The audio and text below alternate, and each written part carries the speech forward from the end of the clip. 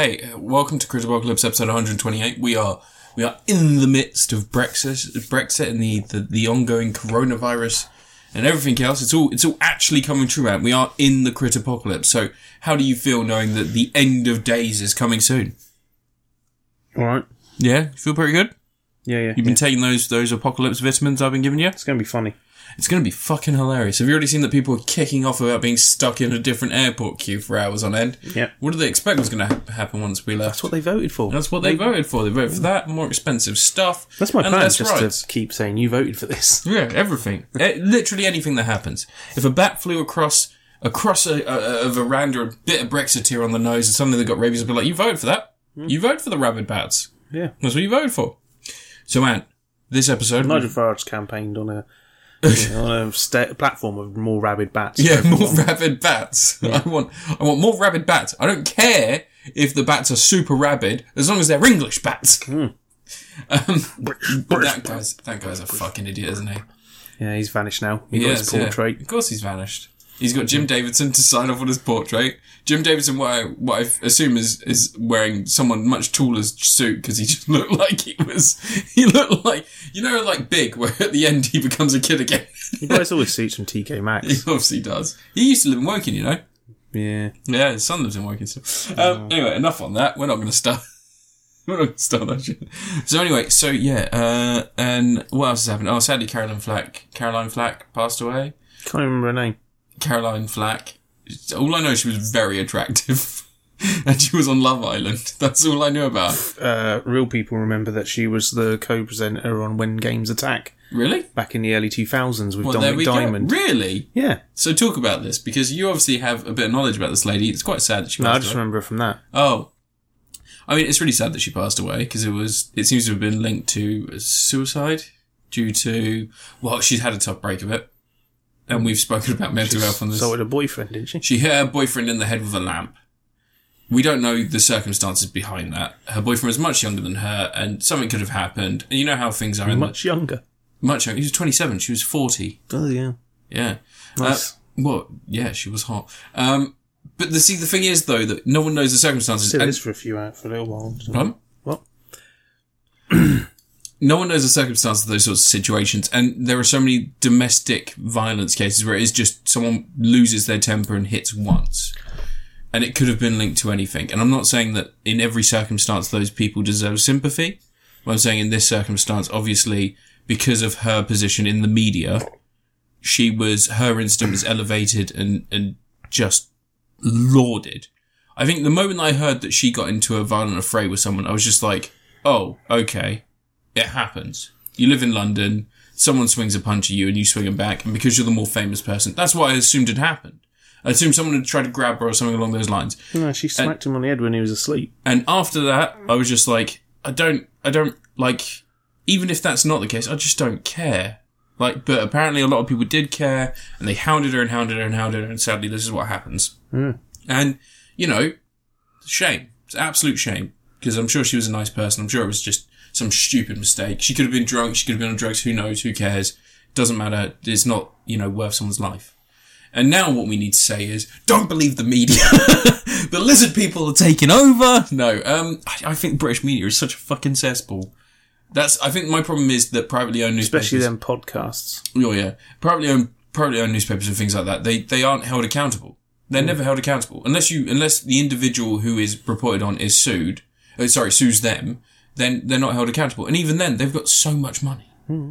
It's just ridiculous. And I think that, you should have to adhere to, there should be some sort of regulatory board that actually just monitor this stuff and make sure that, if you're reporting something that's true. If not, then you can be forced to shut down. Companies can be forced to shut down. You can be stopped from owning media companies. They could start by making sure their apologies are the same size as whatever article they wrote. Yeah, I think that an apology should... That'd be a start. I think if there is a moment where something is deemed false, any story linked to that needs to be redacted. And it needs to be, you'd end up with something like The Sun. Can you imagine if all their reporting on immigration, they suddenly had to report the truth? They'd have an entire paper just making up for 1 week's worth of lies and racist vitriol they shoot out. Because it's such a bullshit and it shouldn't happen, but this is what we live in. On a happier note, I don't know, Outer Worlds is getting a cartridge release on Switch now. Because the team got coronavirus? Because the coronavirus has delayed the production, but also at the same time they've decided that cartridge is a better way to go. I think there's a lot of backlash around them just selling a case, which there always seems to be. And so fair enough. That's how they sell digital games in Japan sometimes. Yeah, it's quite common to buy just a case. Well, that's how they did Youngbloods. That's what Wolfenstein. That's why I cancelled my pre-order because it was £25 to pre-order Youngbloods and you get the deluxe edition, or you can just get the code for £16. So I just bought the code. But yeah, other than that, what else has happened? Nothing really interesting. Oh, the Oscars. Parasite won like a bunch of awards. It was finally a film that I'd say is deserving of awards. There's an episode of The Opera Ranger coming up that I recorded an hour before the Oscars started, and I'm like, Parasite's going to win. Put that down. Yeah. Going to win Best Picture, and Kev's like, yeah, I don't think so. It's unlikely. And I'm like, and I'm going to look like a genius. You should put money on it. 6 months from now when I put the like episode 16 up. to 1. And I know. You should have put money on it. Yeah. I think it was it was the favourite for Best Foreign Film, but I think it was still like 2 to 1 odds. So if you'd done a double on it winning Best Foreign... We've done a Super Heinz. Yeah. And then I'd have to explain to people... Dananaka got a few selections in. The amount of times I had to explain what a Super Heinz was to people. And I shouldn't know what a Super Heinz is. I liked it when people called you and they tried to give you the details of a bet whilst you're on a system that you can't place a bet on. And they're like, all right, so here's what I want to do. At 12 o'clock, there's a race, right? This horse is going to fucking bash it, but I want to put it on. I want to put halves on, mate. I want to go double odds. And it's just like, you sit there and you listen to these people and you're like, why aren't you in a betting shop? Just go on the website. Oh, because it's 8 o'clock in the morning. Go on the website and put the bet on the website. Loads of them they weren't allowed to, were they? Loads of them were gambling addicts and their accounts were retracted. But anyway, so yeah, other than that, yeah, loads of other bits and pieces have obviously happened, but it's life. Sonic isn't terrible, apparently.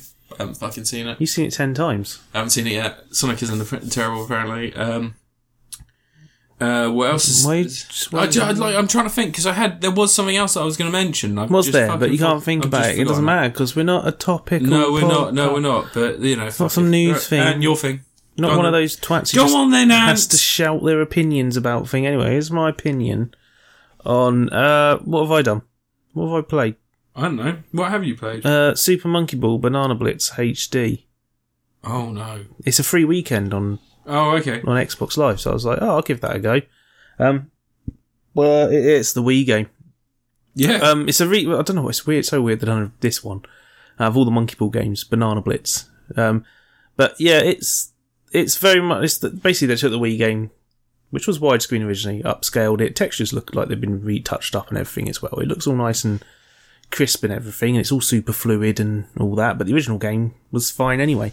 But the original game was made for motion controls, and as a result, like, the courses on that Monkey Ball were really, like, they were wider and there was more barriers and stuff like that, especially on the earlier stages, even all the way up to, like, the last set of levels, really. Yeah. It was a lot more, like, we had rails on it. It was like playing bowling with the sausages in the sides, in the gullies. The bumpers. Yeah, it was there was a lot of safety nets on that game to help you get through it, because the motion controls weren't that precise. That's what I was going to say. Like, it wasn't just that there were...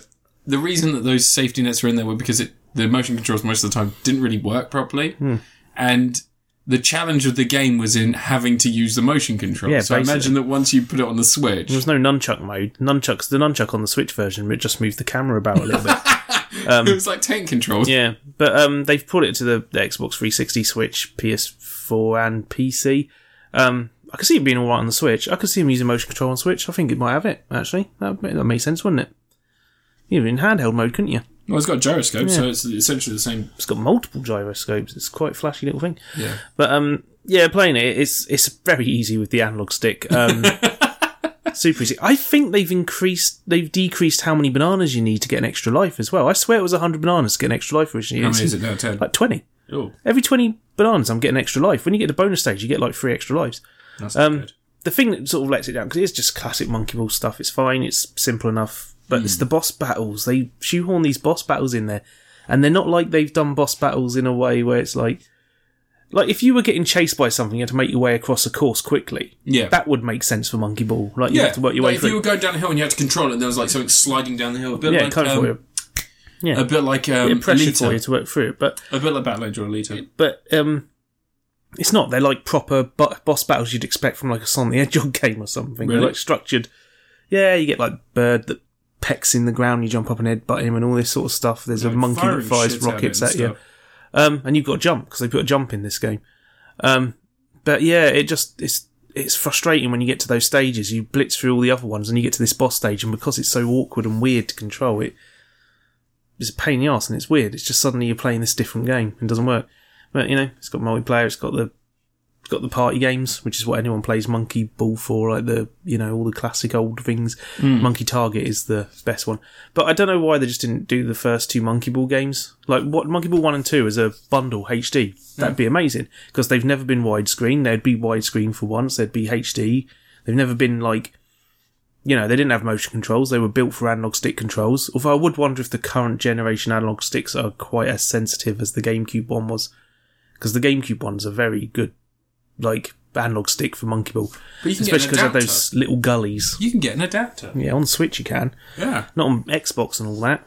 Xbox. I bet there's a load of people playing it with a keyboard and mouse on PC, and they say this is the preferred method of playing. This is the purest way. Yeah. But yeah, it looks nice enough. It's simple. I think it's only like 25 quid on most formats, isn't it, for new? Yeah, the cartridge has gone down. So I was looking at the Switch cartridge. It's like 40 quid on Switch, because the Switch cartridges are always more expensive. But it's gone down to 22 quid already on base.com. Also, actually, oddly enough, I saw for a sale, and I didn't realise this had come out, Baldur's Gate 1 and 2 enhanced. Yeah. They're bringing out Planescape Torment soon, aren't they? Oh, really? Yeah. Well, Baldur's Gate 1 and 2 were 50, 60 quid in the eShop, I can't remember. Yeah. And base.com have got it on sale right now for £22 as well. It's not a bad price for those games. Yeah. Classics. I wonder how they play, though, because with Planescape, isn't it like third person? No, they're all overhead. It's all overhead. It's Diablo and all that. Yeah, what was the game that was? I don't know, none of those. They're all from the same era. They're all isometric. Yeah. Like Baldur's Gate, isometric hack and slashy game. Fallout style. Yeah. But they'll probably be manageable. I mean, they ported a few of those sort of games to PlayStation back in the day, and they played. Well, you can get it. I've got it on my tablet, and on tablet it makes perfect sense because you just point where you want to go. Touchscreen on Switch. Yeah, that's what I was thinking. I know. Monkey Ball Banana Blitz HD. It's all right. You get it cheap. Is it one of those things where if you've got the original version, there's no reason to play this? I mean, you'd have to plug your Wii in again, wouldn't you? Or your Wii U. Oh no, that's so much effort. My Wii U's just basically stopping dust getting on the space under it right now. It's doing a really good job. There's a lot of dust on it. Do you remember it got really dusty and you were like, oh, I'm gonna go break the old Wii U out, and you went to turn it on the screen, had something wrong with it. Oh, there's a dent on the screen apparently. How did that even fucking happen? I don't know. I think you sabotaged it. Just, yeah. I need to empty that at some point, because I might put the Mega SG there. Yeah. When I get it. Oh, that's tiny. It's good. I could probably fit something else next to it. Anyway, Monkey Ball Banana Blitz HD. Pretty good. I mean, by the time you listen to this, it's not free on games with Xbox Live anymore. That's true. So shit. So NBA 2K20 was free as well, and I was like, nah. No, thank you. So it's free on Games with Gold this month. Star Wars Battlefront, the original one. Yeah, I saw that. I was having a go on it earlier. It's all like widescreen and like 4K. Yeah, I don't know if it's 4K. I think it's all upscaled. I was looking at it and I could see some pixel edges, which you don't but you will do 4K. that with like textures and stuff, won't it? Yeah, but I mean polygon edges. And right. You shouldn't get that with you should higher upscaling texture-wise. Well, it depends on how they've done it, because if they've mapped it so that it's 4K when you're in a certain view. I mean, if it's taking 1080p and they're upscaling it from there, it looked 1080p to me. But yeah, fair enough. I was bad at it. Yeah. And you can't play online because they shut down Xbox Live servers, don't they? And they don't connect to Oh. modern Xbox Live, which is just... So it's just single player? Yeah. Well, you can play multiplayer split screen, which is how I used to play it all the time anyway. Oh, okay. Because you can put bots on there, can't you? Well, you could have the...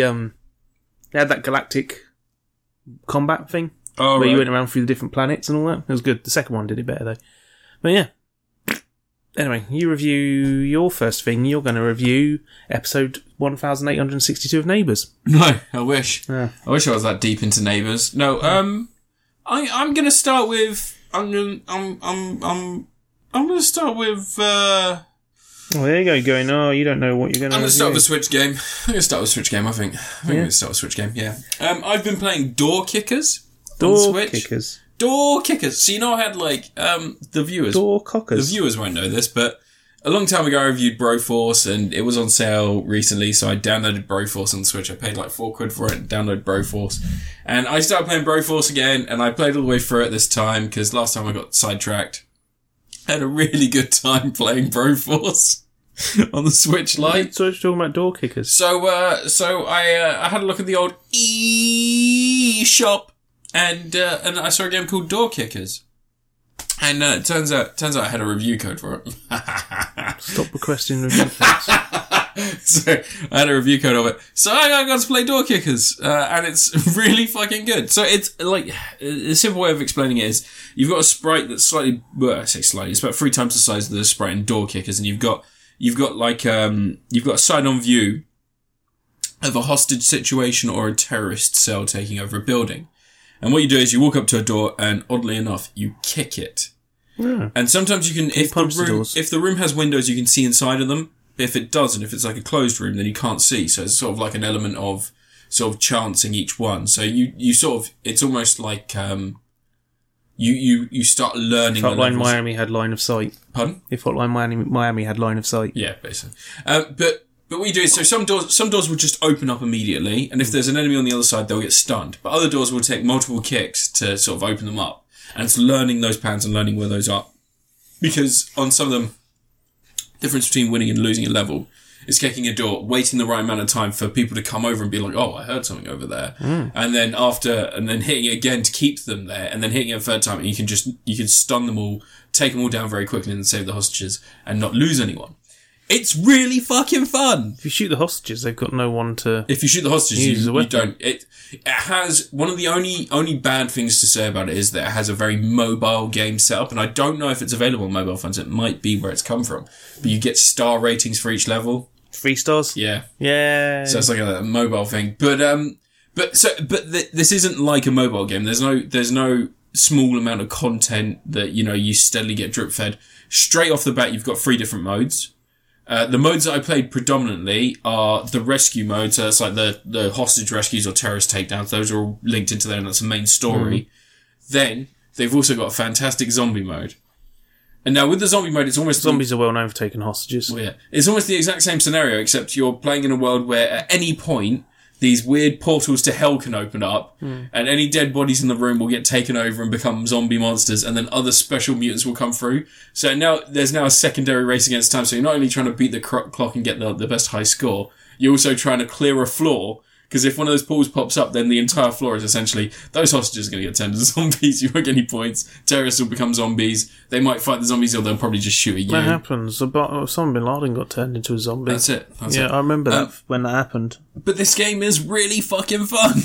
I was expecting it to be, almost like, it was almost like going to be something that I just I sort of weaned myself off the Broforce stuff, because I really enjoyed that and that style of game, and I was looking for something similar. Yeah, Broforce sucks, though. I like Broforce. It's a good game. I think it's a good game. I'm going to say that. And my opinion of it is that it's for that time when they had what game do you want on PlayStation Plus next? And people could have voted for Assault Android Cactus. and they all voted for Broforce. There was Assault Android Cactus, Broforce, and Action Henk. I've bought fucking Assault Android Cactus like 3 times. Yeah, I haven't bought it on Xbox yet, but I might. I've got it on Xbox, Switch, and PC. I can't fucking play it on PC. Anyway, besides the point, Door Kickers. It's really fun, really entertaining. It's really quick. That gameplay loop of completing a level and then maybe doing the next one, it would work great for anyone who's commuting like me, or if you've just got a few minutes and you want to just play a game. Fantastic. I think overall, if you were to sit there and have a session, it's not like something like Breath of the Wild, where you're going to continuously... Yeah, it's not like Breath of the Wild. It's 2D... Sorry. I'm trying to come up with an example of a game that naturally you progress through and you discover these things, and it's this persistent world and there's all this interesting shit to find. It's not an open world style game like that. You're saying it's not interesting? No, it is very interesting, but it's short spurts. It's like boom, boom, boom, there, pop it down and then I'll play again. That's what people call you, isn't it, in the club? Short spurts. Short spurts, yeah. Short spurts. Yeah. At least a couple of centimetres. They call me the toxic dribble. All right, but yeah, Daddy. Broforce. But Door Kickers is great. I'm going to give it a Matthew Lillard. Warwick Davis's I'm going to give it a nicknames. I'm going to give it a Matthew Lillard. A Shaggy, he's a god among men. And some of his other roles, he's all right. Can you name a bad Matthew Lillard film? I probably could. Go on then. Was he in Scream 3? No. No. He was only in Scream 1. Oh, yeah. 13 Ghosts, maybe, but some people really like 13 Ghosts. Yeah. What was that one? He was in The Descendants. No, not this. He was in that. No one cares. He was in Blood Sucking Bosses. Nah, he's in a really... Hackers. Hackers isn't a bad film. Hackers is a great film. Exactly. Why are you defending my scoring system? Terrible. It's your turn. Fuck you. Your review, Anne. Children of Mortar. What? Children of Mortar. It's a game. Surprisingly enough. So it's a sort of... It's tough to describe. It's meant to be a roguelike game. Sort of roguelike. Kind of mixed with a bit... But Diablo style. Dungeon crawler. RPG. Hacky slashy stuff. But there's a really nice sort of tone to it where it's telling a story like a fable, where there's like a voiceover going on.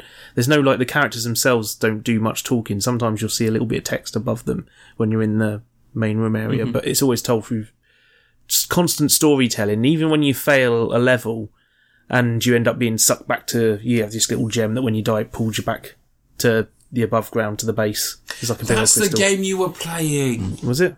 I don't know. The other day I came in here and you were playing that 2 day. It's going to be that 2D hacking game, and I said it looks a bit like Dead Cells. No, I was playing it today. I only just started playing it this morning. So. But that's the one with the gems where you like zap back to the gems, yeah? So when you die, you come back to a gem. No. Don't know what 2D game you're thinking of. But anyway. Is this a 2D game? No, it's a burst top-down isometric thing. Oh. I told you, it's like Diablo. What's that game? There's some interesting stuff, though. Like, every time you fail on a level, which obviously, you know, when you play roguelike games, if you keep failing over and over, it sucks. But you don't fail. But the way this works... because you're the extreme gamer. You do get, like, anything you've earned. The only thing you really lose, as far as I can tell, is these little crystals you pick up on the way, which are usually used to unlock chests. How important are they? But they're not that important. No, they're not like experience from Dead Cells. You'll miss them if you, like, jumped into a level and you saw a chest and you can't find a crystal to open it, because you get crystals from... Very rarely they'll drop from enemies. Usually you'll find like a corpse and you can pull a crystal from it. It's like a soul essence crystal thing. Okay, so they're not like rings and coins from Mario. No, you pick up coins as you go there, and the coins are called Marv. That's the currency. I don't know if... What's the other name of the Home Alone thief? Harry and Marv? Harry and Marv, yeah. There's no Harrys in the game. Sticky Bandits. Wet Bandits. Wet Bandits. No, there were Sticky Bandits in the sequel. Were they? Yeah, because he has the sellotape on his hands, he sticks in the cherry pot. But, they whenever you do fail and stuff like that, it goes back. There's usually, like, a little bit of story that'll play, and it'll be building stuff up. Like, there's one...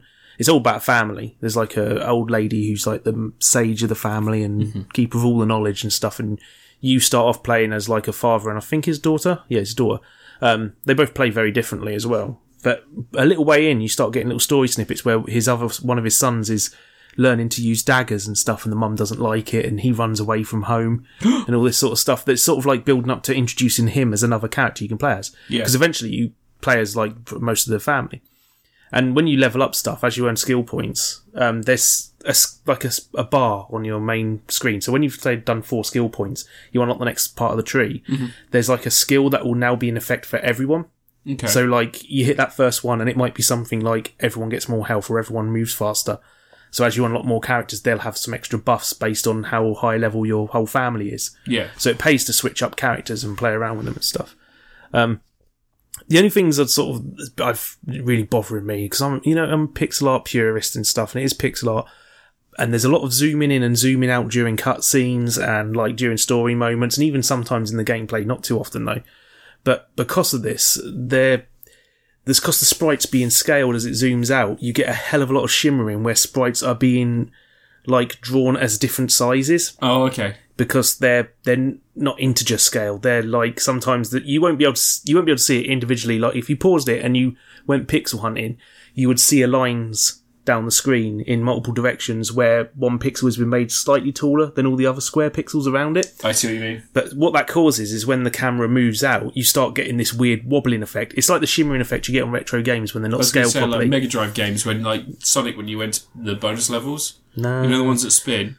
It's No, usually yeah, an the spread emulation between it. thing because old games consoles wouldn't scale up perfectly to 1080p or whatever. That's why they tend to go for 720p on retro games because 240p scales up to 720p in 3 amounts.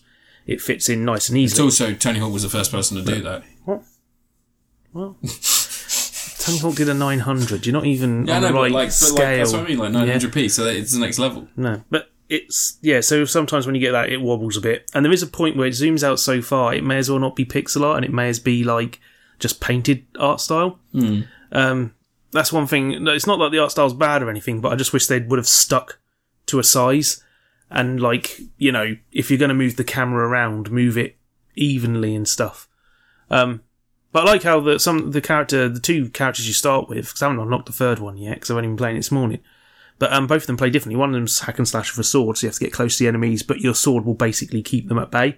Yeah. So every time you hit an enemy, they'll knock back a little bit, so you can hit them again. Cool.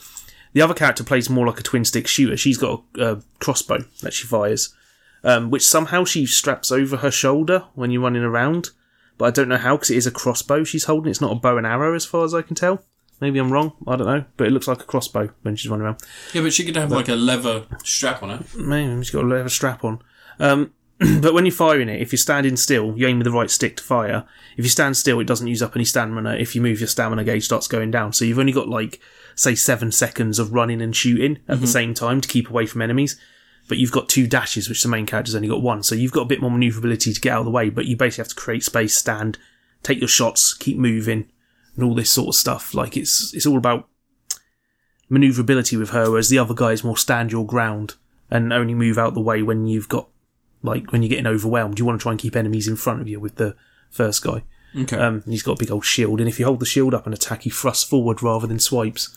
It's like nice, interesting little combat system.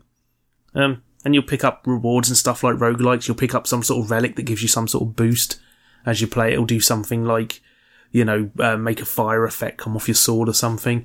I did get killed on one run because I had this effect that would make explosions go off underneath me constantly, which was great when you're in groups, but sometimes you walk past these little things that explode if they get hit. And I just walked right past one and it exploded and blew me up, which was just not an enjoyable way to die. But yeah, I quite liking it. It's tough. I fought a spider boss and he was a pain in the arse. But it does always feel like you're making little incremental progressions. A bit more like Rogue Legacy in that every time you play it, you're going to be a little bit tougher than you were the previous run. I understand that. And all that sort of stuff. I understand that reference. Yeah. So it's not a roguelike in the sense that it's going to be hardcore and every time you start over with nothing. Like Binding of Isaac, there's not really any... I love Binding of Isaac. Like Binding of Isaac's got nothing that, when you fail, you don't keep anything. Every time is a completely fresh new run, which is a pure roguelike. Yeah. But this is more like Rogue Legacy, where you have some... The castle, you can set it so the back. castle stays in the same way as well. Yeah. That one, Rogue Legacy, I remember me and Paul spent ages doing a Let's Play of that. We recorded 2.5 hours of us playing it and had a jolly good time, and I was like, we're not going to finish it, so let's just stop here. And then the next day I finished it in one go. I just ran straight up and just slaughtered the boss. I got all the way through the castle and was like, oh. I love that game. Yeah. Although, I like any game where your chances of success or failure hinge entirely on the luck. A little bit. Yeah, because you roll it. If you get depends on the luck. It depends on when it's unfair. If you get short-sighted, you're not going. Yeah. You're not getting anywhere. So I'm learning to become a master at Slay the Spire now. I know you are. Decimating people playing. I've clocked up 2 days on that game now. You're playing way too much.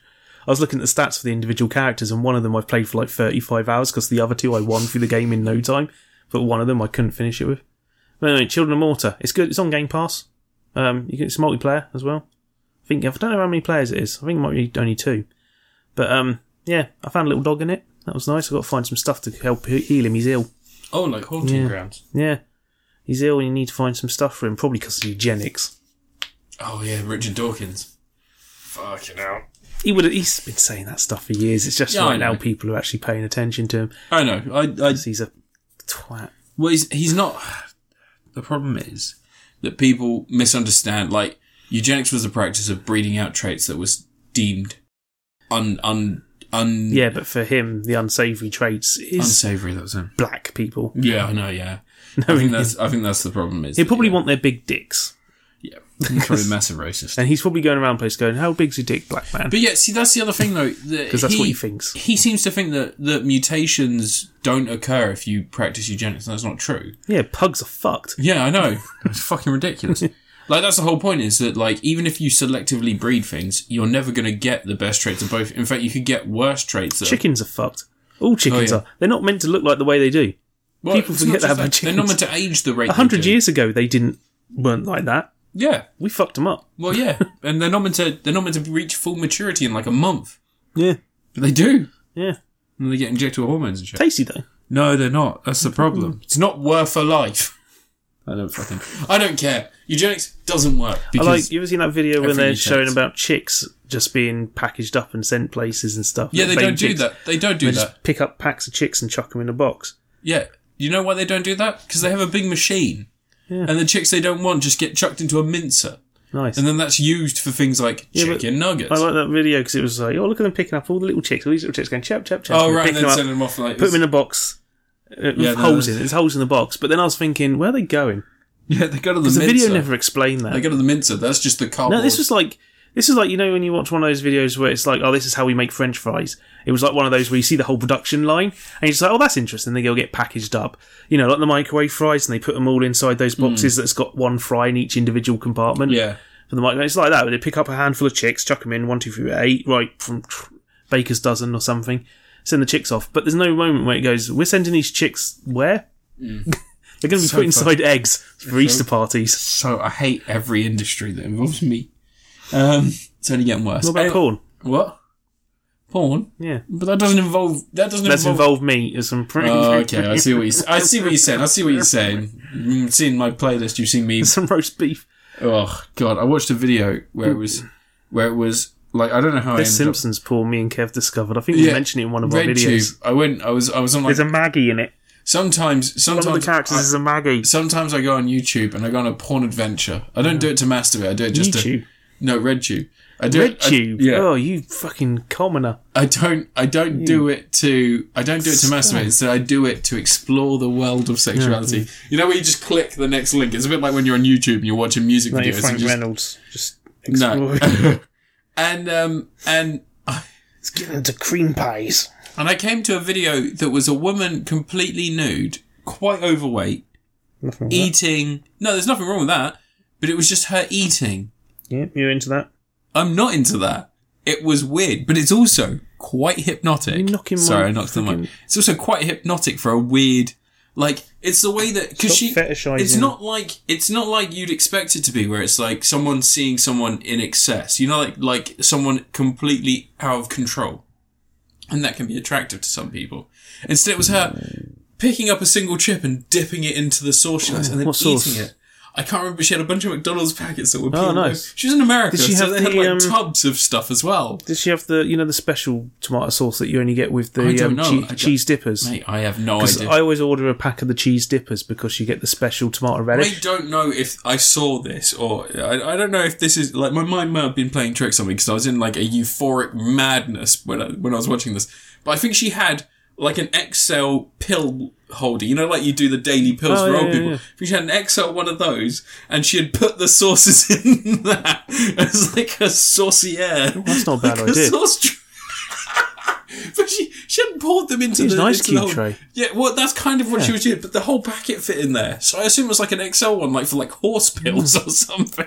Do tomato, barbecue, daddies, because daddies and barbecue are two different things. Chips, mayo, chicken nuggets. I'd squirt some mayo and pasta, tomato into the same one and mix it up. Garlic bread, mint sauce. I was looking at it and I was just cheese. I mean, would you be able to eat that much food? Source code. Pretty sure she ate all the food. I didn't skip ahead because that betrays the idea of a RedTube adventure, but needless to say, I didn't watch the whole thing. She just started eating. I couldn't. She had ice cream as well, and I was like, I kept thinking, is she going to start eating the ice cream? She had tubs, but they were like American Ben & Jerry's. I don't know what the flavours were. Oh. But it's the kind of thing where I was like, if I saw someone dip a chip into some sauce, Holger Bird and Fudge. If I saw someone dip a chip in some sauce, eat the chip, and then eat the ice cream, I'd be a bit annoyed. I'd be like, No, you got to do it in the right order. eat your dessert last. Yeah. You eat the food first. And, like, I can't imagine that. Do you think down at the bottom, like, someone's like, I ordered you a fucking Domino's as we speak, lovely? So that's your, you chewing that's on your some- second review. No, sorry. Me dipping into the world of eating porn. No, my second review. Feeders, man. Feeders, that's what they're called. That's it. My second review Do you is. remember Feeder? The band. Yeah. Yeah, the drummer hung hung himself. himself, yeah. Really sad. Come Back Around was the song they wrote. Well, no, it's the song that they released, and they released they released it, and then some of the funds went towards a charity. I think it may have been Samaritans. That was really sad, though, because I was a big Feeder fan. I was. Yeah, no, evidently you went on RedTube watching the video. It's them playing in Fort Park on Fright Night when I went. That's right. I went to Fort Park to see a band because that was cool.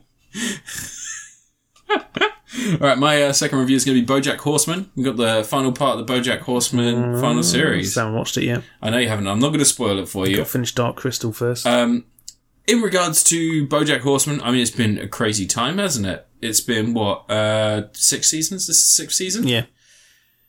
And I think... They're actually calling it Season 6 Part 2 and not Season 7 like they tried with She-Ra, where it was like...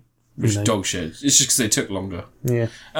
So, BoJack Horseman's a really weird series, because unlike things like Family Guy that probably should have ended a long time ago, but in a similar sort of way, I think everyone felt a bit in limbo after Season 2, because there were rumours it was going to get cancelled.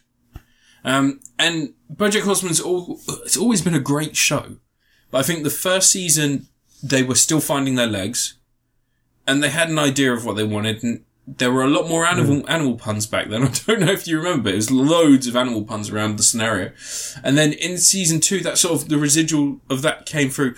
But then BoJack Horseman's depression and everyone else's feelings around him and his interaction with them just started bubbling below the surface. And then season 3 is when we started to see that characterization, that character develop and become something more. Because the first one, they were still playing his alcoholism for laughs in some episodes. Yeah, that's the whole first series is basically Horsing here's around. your regular comedy Yeah. thing, cartoon show. It's a bit like, because the first few episodes definitely have a bit of Family Guy to them, where Yeah. it is like wacky scenarios and it's funny he's an alcoholic and stuff like that. It's like when everyone laughs at Homer's alcoholism, but Yeah. you know, it's like it takes that and then it starts shifting it more and more towards drama as it goes along. Yeah. It starts going, no, it has real impacts and I think, stuff. I can't remember if it was season 6, I can't remember which one of the, they're also blurring together at this point, because I'm trying to recollect key you moments. can't remember the series you just watched. No, I can remember the series I just watched, but no, I'm trying to remember key moments throughout it, and one of the episodes that I found most impactful was the episode in which he goes back to his dad's house. You know, like the lake house. yeah. And it's completely fucked, and he's got that fly that helps him build it and repair it, and he's trying to go through everything, and he just finds that no matter what he does, he can't fix it. And in the end, he basically berates the fly that's so willing to help him and willing to do everything. Obviously, for a price, it's like a service, but so willing to help him. But even though he's paying him, even though he's there for a reason, even though everything that he is doing hinges on the fact that one person is competent in that situation, he still can't help but destroy that relationship. And that was the defining mythos for the whole series. That kind of became the thread through everything for me. It was that point where I was like, the whole point of this series is that BoJack Horseman can get better, but he can also get worse. No matter how good we see him, he can be worse. No matter how hard he tries, he can fail. And there's never been that level of humanity to an animated series. I don't think I can't recollect anything that's dealt with these issues, and no matter what they do, they're never given a free pass. So there's one specific episode in the series that I liked especially, and that is an episode in which he has a TV interview about what happened to the little girl from Horsing Around. Carolyn? No, Sarah Lee. Sarah Lynn. And what happened to her and what happened the night that she died, because obviously that was the ending of the last series. She died and then he drove off and he tried to rediscover himself the first half of this series, but in this, there are two reporters that are trying to find the details of everything, and basically he has a TV interview, and it goes really well, and then he makes the mistake of having a second one. Oh no. So the first one goes really well, and he's riding this high, and he's like, maybe I can get more sympathy. Maybe I can get more people's attention on this. Maybe I can turn this around more. It's like, but you've already turned it around. To turn it around more puts it back into the view it was in before. And in his head, he doesn't realise that. He doesn't think, I'm just making myself... And obviously, because the first interview wasn't planned, it was like an ad hoc thing. They just sort of went, look, let's just do a fucking interview. Everybody else is doing interviews. There's these rumours. Let's just do an interview, and you can come clean. You can say what you need to say. And he does, and it's heartfelt and it's real, and it's actually him being frustrated, being upset with himself, being upset with the situation he found himself in. But then, as soon as people know he's willing to interview, and he says, "Oh, this could be good. This could be good," those reporters thread the questions through because by that point they know more about the situation, and it is fucking devastating. And I don't know what it is about the character, but I'm drawn to BoJack Horseman. I like that character. Like horses. As a personable character, he works for me. Diane, even though she's flawed, even though she made mistakes throughout the series, even though she isn't trustworthy for most of the people in her life, I'm drawn to that character. I like that character. That's a good character. Mr. Peanut Butter is literally just a cock and enthusiasm. And that he is still likeable. Todd is a character that is floating through life with no care and no responsibility, and he often refuses care and responsibility. But he still somehow is likeable, even though he is the antithesis of a actual antagonist or protagonist or any character in a story. He is just a leaf on the wind, but he is likeable. And that's the weird thing about all these characters, be it human or animals within this world. They're all likeable, they're all interesting. And it's the writing, it's the art direction as well. I've noticed that more this series. The art is incredible. They use partly traditional animation stuff, and then there also seems to be some texture work going on, a bit like South Park. Like some stuff when things are wet, it looks like wet paper rather than like, it's just weird stuff like that. And it's all coloured to look like watercolour thing, isn't it? It's just a shame we're not going to get any more of this, but I couldn't imagine a better ending. And they cancelled Tuca and Bertie, which was the only other show. Yeah. It was that sort of thing. Yeah. Was that set in the same universe? No, it's like it was just a similar premise. I think it's one of the writers did Tuca and Bertie, or the artist who designed BoJack, something like that. They got linked somehow. But this is... People aren't talking about this enough. People do talk about BoJack Horseman. BoJack a lot. They like it a lot. Everyone's obsessed with it. But when it's gone, it's gone. Yeah, they won't come back to this. Like, I don't see people coming back and rewatching this like they do Parks and Rec or Friends or Community or things like that. That's the Netflix problem. They just chuck out the episodes in one batch and then it's done in a few days. I think that doing it in two parts, segmenting it just a little bit and giving you a month of breathing room, especially when it comes to the level of shit they deal with in this. Sarah Lynn's death is impactful throughout. You feel those ripples resonate throughout the series. As soon as that happens, even her before then, him sleeping with her, resonated throughout the series. You know, it's a show that shouldn't work, that does work, shouldn't have lived, does live, and has gone on to be one of the highest brow pieces of TV that you can watch nowadays. They should just milk it for another 10 seasons. I don't think they should. I think that Netflix need to do the one thing that they are so adamant that they don't want to do, and they've tried not to do since they got Better Call Saul, since they got The Irishman, all those other things. They need to release this on a physical format. They've set a deal up with someone recently for physical releases. Because DVDs and stuff. I want to own this. I don't want this to disappear off Netflix, because it will. Eventually, Netflix, even if they own it, they'll be like, fuck it, no one's watching it. Let's get rid of it from the algorithm because it's just taking up space on the servers. And I want to own it. Like, it's just a weird little thing. I just want to sit it there, and I want to be there. Netflix just constantly fill it up. They'll just keep filling it up until they run out of money, and then they'll sell the rights to Netflix to someone else. Yeah. And they'll start filling it up until it stops making them money. Maybe. Yeah, they're putting Jeopardy on Netflix soon. Look, it gets to a point where... Oh, more Aaron Paul? Yeah! No, Aaron Paul was on The Price is Right. The Price is Right, yeah. Jesus. Shit. It's one of those things. Eventually, there is too much. Humankind can't handle infinite. You know, we aren't functioned to be able to understand it or see it. Says the guy who can't stop watching stuff. He walks around the house with his laptop watching stuff. Well, yeah, like I said, you can't... Trips over things all the time. You can't... You fell flat on your face carrying the laptop. You can't imagine infinite. There is no way for the human mind to comprehend it, because to even begin comprehending it, to comprehend a space of time, needs to understand it, and there is no space there. Netflix isn't infinite. I know, but the idea that if they keep adding stuff, someone else will just buy it. The problem is if they keep adding stuff, more stuff is disappearing. It's like the sea. Just the waves come in, new stuff comes in, old stuff gets dragged out. New stuff comes in, old stuff gets dragged out. Sometimes there's some old shit scattered in there that manages to get to the front again, but then they it don't just put old disappears. stuff on Netflix. But BoJack Horseman as a whole is a Tom Atkins. This isn't the strongest season, but it's still going to get a Tom Atkins because it is the perfect end. And there is an episode with Zach Braff in it, and he's been in the news recently because he's dating that girl who's like 21 and he's like 47. That's not as bad as Doug Hutchinson. No, it's not. She was 16. But he got her mum's permission. There's an episode with Zach Braff in which... who gave the girl permission to get big old massive tits at 16? Probably her mum as well. Yeah. There's an episode in which Zach Braff plays a waiter and BoJack is having dinner with everyone that's ever died in his life. And it was... Did Zach Braff die in his life? No.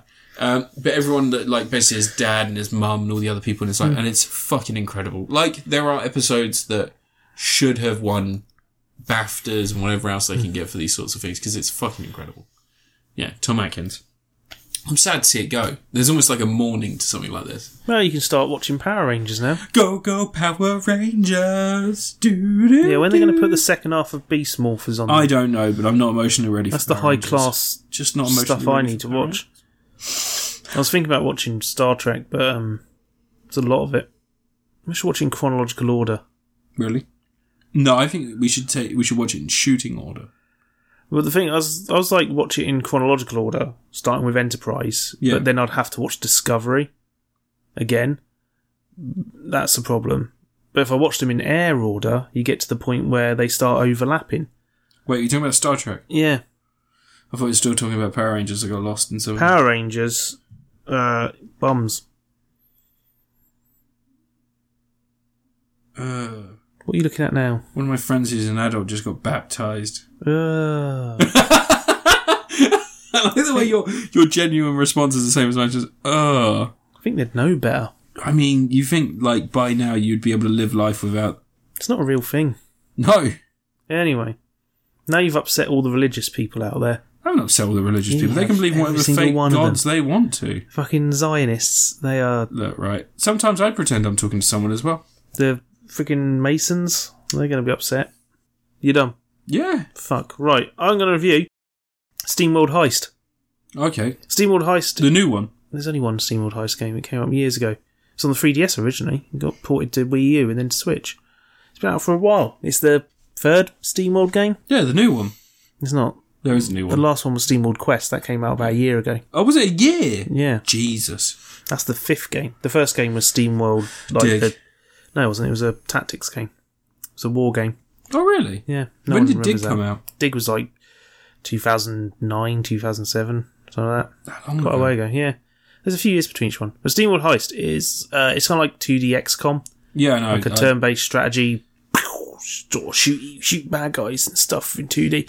But it's not as sort of harsh as XCOM, because XCOM starts off harsh and then gets really harsh and then gets like repressive and nasty.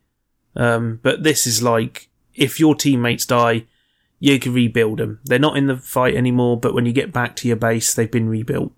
So you still got them for other missions and stuff. They just won't get XP from that mission, so they won't get any more, skills or anything. But, and there's really no need to level up your other characters. You really only need 4 of them. And you'll pick your favourites and stick with them if you want. I think most people just kept the captain and then... Oh, you just keep the captain. Yeah, the captain and a few other people that you basically get in the first level, and they just kept them. There's one that was added as DLC who's like a little futuristic robot that I think was in Dig. It's in Dig 2 for sure. Dig 2 set before Heist. Okay. But yeah, it's basically you go into vessels and you'll have like a bunch of bad guys in there, and you'll have some strategies to go.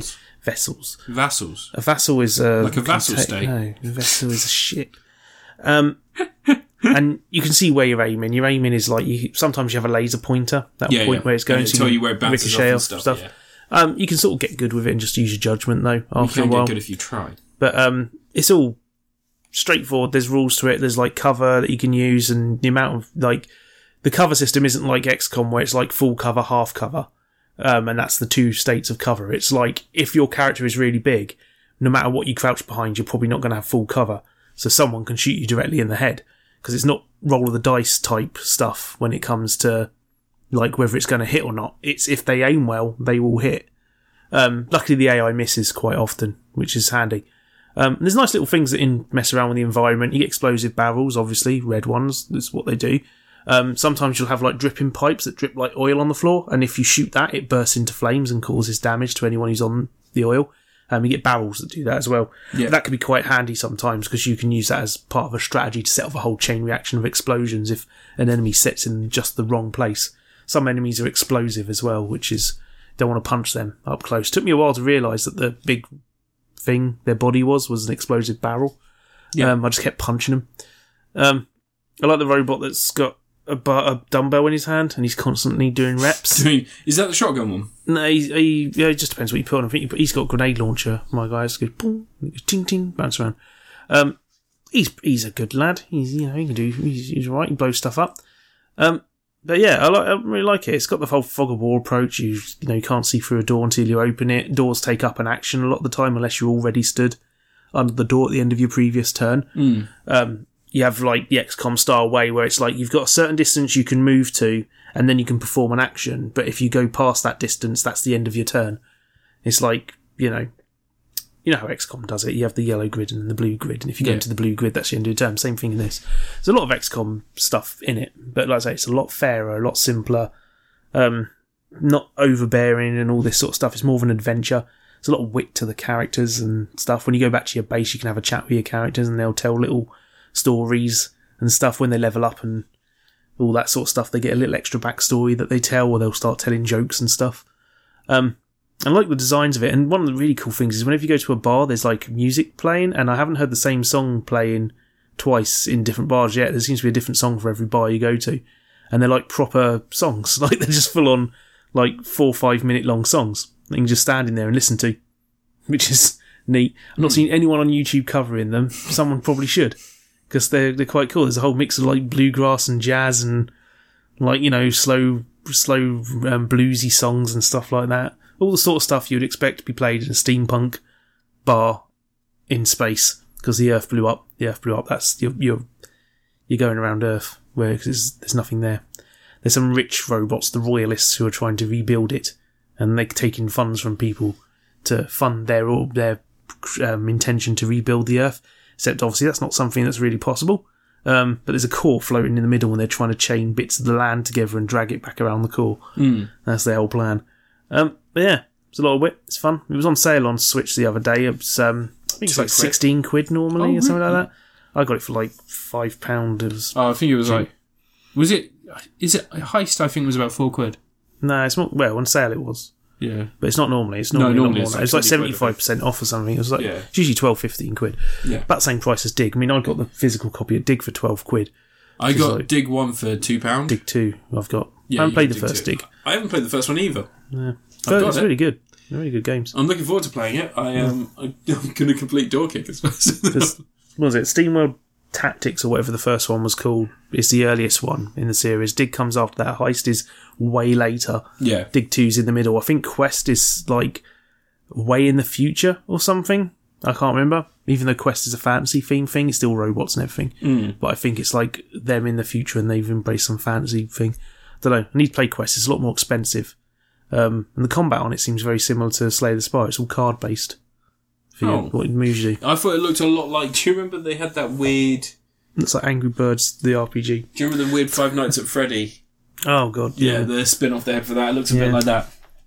Yeah. That's cool, though. I like the aesthetic of SteamWorld games. I played SteamWorld Heist for, like, a couple of hours. I couldn't get into it. I was playing on the Vita, though. And there's something about playing games on the Vita. Gross. I know, right? Ew. I know. And there's something about playing on the Vita that just it didn't really sit with me. And then I tried playing it on, I think it was Crossbuy, so I was trying to play it on PS4 and I just still couldn't get into it. SteamWorld Dig's on Game Pass right now. You could download that. There's a whole bunch of things on Game Pass that just don't show up on that list. Yeah, I know. Yeah, Panzer Dragoon Order's on there. It's a weird list as well because it doesn't seem like it's curated so the top ones are actually the most popular. It's always in alphabetical order usually when I look at it. But Ori and the Will of the Wisps, the one that only came out 2 weeks ago? Oh, yeah. That came out. Sometimes that doesn't show up on the list. Have you played The Blind Forest? No. I think I'm playing that first before trying the new one. I've heard they're really good, but It's on Switch, that one, isn't it? No. and so is Will of the Wisps, isn't it? Is it? I think it might it's be coming coming. later. Yeah. But anyway, SteamWorld Heist. If you get it. I mean, if you can get it. Yeah. You might as well get it. Yeah. Yeah. Yeah. I like the robots. They're nice robots.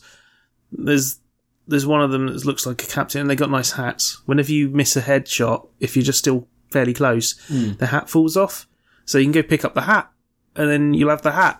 And you can put it I've put a pirate hat Like on my in Red captain. Dead Redemption 2. And one of my characters can wear the head of one of the bosses I killed. Just as a hat. I want to be a cowboy, Yeah. baby. And I got a Marty McFly baseball cap Oh, that's cool. as well. Yeah. The shiny one. Yeah. I got a Jim Sterling hat, you know, the one with the corset on it. Yeah. I don't know if that's on purpose or if it's just Yeah, it coincidence. will definitely be on purpose. I can't remember how long he's had the course. Every indie game. Yeah, but I can't remember how long he's had the corset hat for. matter if And this he's only game's from quite a while back, Doesn't isn't matter it? if he's only had it for a week. They would have added it. Cool. Was that your third review now? Yeah, my third review is Oh, going to be. shit. It's going to be one of my. I mean, spoilers, everyone. Best film of this year so far. Cats. No, Did you review Cats? Doolittle. Yeah, I did. Oh, Doolittle. Yeah, I saw So what's Doolittle. this about him shoving his hand up a dragon's arse? So Doolittle. Doolittle is a bad film, and it's incredibly bad. So Is it like early 2000s Eddie Murphy bad? Like no, Norbit? no. So what's Dr. really Dolittle. weird? So what's really weird is if you watch a bad movie and a bad movie is made sincerely, like they had an idea, they shot the scripts and they did everything they could, they got the special effects budget, and it just turned out to be a dog shit movie. Then that's usually a good bad movie because there's like a certain level of admiration for those people, and also Miami Connection. yeah, there's just this They tried. enthusiasm. There's this enthusiasm to something like that. They really tried, but they were terrible. So Every single we one all of them. orphans now. Apart from the song. The song rocks. Oh, friends music for is- eternity, honesty, loyalty, friends forever. Fight to win. So Doolittle's a hard film to quantify, but let's go into it. So Robert Downey Jr. plays Dr. Doolittle, who is Welsh and puts on a Welsh accent. One of the funny things Stop it. one of the funny things is he's not entirely bad. I'll give him. I will say it is not the worst Welsh accent I've ever heard, and it is especially not the worst Welsh accent I've Dr. ever heard. Doolittle's Dutch. Yeah. It's not the worst Welsh accent I've ever heard by an American doing a Welsh accent. There's not many people that have tried it, but those that have usually fail. He does okay-ish. The problem with the film is that he would be fine if he was the only Welsh person in the film. He is acting opposite Martin Sheen. The Welshest of Welsh that ever did Welsh.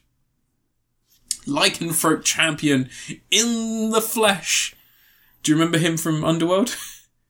He played the werewolf I leader. didn't watch the Underworld He films. was so hot back then. I got So taste. sexy. Such a sexy man in those He was movies. in Twilight. He is in Twilight. That's a Twilight. He was in Tron Legacy. Everyone always He forgets. was in Tron Legacy, and he has the awesome cane that shoots lasers. Yeah. Anyway, back to Doolittle. So, Dr. Doolittle, Rather Robert not. Downey Jr., he is able to speak to animals. It's not so much that he has... That's unique. Never heard of... It's not so much that he has a expecting that. magical power. It's that he listens and learns their language. So we meet him and he's talking to his menagerie of animals that live in his house, and he's making, and that's literally like what he does. Doing some scenes. Don't do that. No. That's like when Han Solo spoke frigging Kashyyyk. Yeah, it is a bit like that. And so he is met by a little boy. Little boy runs up to us and goes, Doolittle. He's like, go away. I don't do that. And then he's visited by three And ghosts. Shut up. Let me tell the story, and then you can... So little boy comes up and he goes, me and my pal were shooting. I accidentally shot the squirrel. Can you take a look at him? And Dr. Doolittle takes the squirrel and he goes... That's not what squirrels sound like. And the squirrel goes, I've been shot. Because they speak in human voices. A lot of them are celebrities. Tom Holland's in this. Isn't John Cena one of them? John Cena. Yeah, I think he is. I know Rami Malek, Oscar-winning Rami Malek plays a gorilla. But You know, they all got a call from Robert Downey Jr. saying, oh my god, where he's all like, Avengers "Hey, man, assemble," and Rami Malek was like, "Finally." you know, I'm doing this movie. It'd be real good if you just did me a favour. Oh. Okay, man. So anyway, so he heals the squirrel, and the a royal family member says to him, "Oh, something's happening. The Queen needs your help. Can you come to the castle or the palace?" Sorry, and he's like, "No, I lost my wife. I want to be left alone. I don't want to do this." Cue massive adventure. He goes and eventually meets a dragon. There's a bad person and all this other shit. Dragon. It is. It's just bad, but it's bad in a really interesting. Rami Malek is Chi-Chi. Yeah, the gorilla. It's bad in a really interesting way. Because it feels like no single shot is connected. So the opening scene with the little boy and the squirrel, fine, right? But then this little girl enters the picture at the exact same time as the little boy, which, you know, coincidences happen. But the little boy reintroducing a new animal to Dr. Dolittle, that animal being something that he can save and showing off his magical prowess. That isn't magical, he just listens. And showing his abilities and how he can help the world, and so he was like, "Come with me." He's like, little girl, I don't adventure anymore. I lost my wife. That's kind of his Welsh accent. I lost my wife. I don't adventure anymore. I can't do it. No, I can't. No, it's not me. And she goes, "Oh, but you must do, Lou. You must." And he goes, no, I can't. Does he have Iron Man armour? I've got to go help the Avengers. Where's Tony Stark? He's here. He's a bit fucked. I don't know why I would scotch that. It's just a bad, like, he goes to the palace and she's like, "I need your help." And he's like, "I lost my wife. I speak to animals. I lost my wife." Should be in jail. You speak to animals. There's something wrong with them, man. So yeah, he heads Probably a off. mentalist. It's just bad, mate. It's just bad. There's a scene with a lion. Really? That's surprising, isn't it? It's, you know, I think that this is the kind of film, if I was playing a drinking game with friends, it'd be fun. If Robert Downey Jr. chose to follow up Avengers Endgame.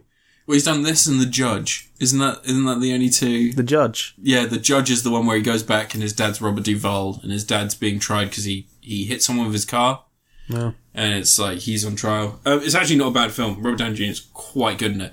The thing is, though, like, before Iron Man, Iron Man saved his career. Before Iron Man, he did Kiss Kiss Bang Bang. Then he did Iron Man. And then after Iron Man, he did The Soloist, Zodiac, like loads of stuff. Yeah, people were willing to work with him again. And Chef. Yeah. And then after Iron Man 2, just Marvel. Yeah. And then The Judge. He's in some other stuff. He crops up. Just, he's in the Marvel machine. Yeah. He's getting paid $50 million a movie and stuff. This is the interesting thing about Robert Downey Jr.'s career. So he had the incident with a machete in Ally McBeal. Was it him that had the machete? No, that may have been Charlie Sheen. But he violently assaulted someone on the set of Ally McBeal. Did he? And was a fucking mess. He was drugged up and just a fucking mess. And so no one would work with him. Jon Favreau said, "I won't do Iron Man unless I can bring in the guy I want." Disney went, not Disney, was it Universal at the time? No, it was Marvel. Was it Marvel? Just Marvel I think and... Paramount distributed it, I think, if I remember rightly. But Marvel produced it independently. So Marvel turned around and said, "Yeah, okay, but we're only going to pay this amount." Oh, yeah, he got paid less than Terrence Howard, didn't he? He got paid £500,000. Yeah, Terrence Howard got like $2.5 million for that film. 3.5. Yeah. And when you consider those two actors in that film, Terrence Howard doesn't really bring a lot to the picture. People forget Terrence Howard was even in the Marvel films. I bet he's kicking himself for not doing it now. Well, no, because he wanted all the money. Well, he couldn't do the maths anyway. He's the one who believes 0 + 0 = 2, doesn't he? Something like that. He's fucking nuts. But anyway, so but I mean, there are things about this where Robert Downey Jr.'s charm still goes. Even with the stupid Welsh accent, even with the stupid, "Oh, hello, girl. Hello, lovely. Hello, hi." Even with the stupid Welsh accent, he still comes through as charming because it's still Robert Downey Jr. Like, like, they need to stop pretending that because the Sherlock films.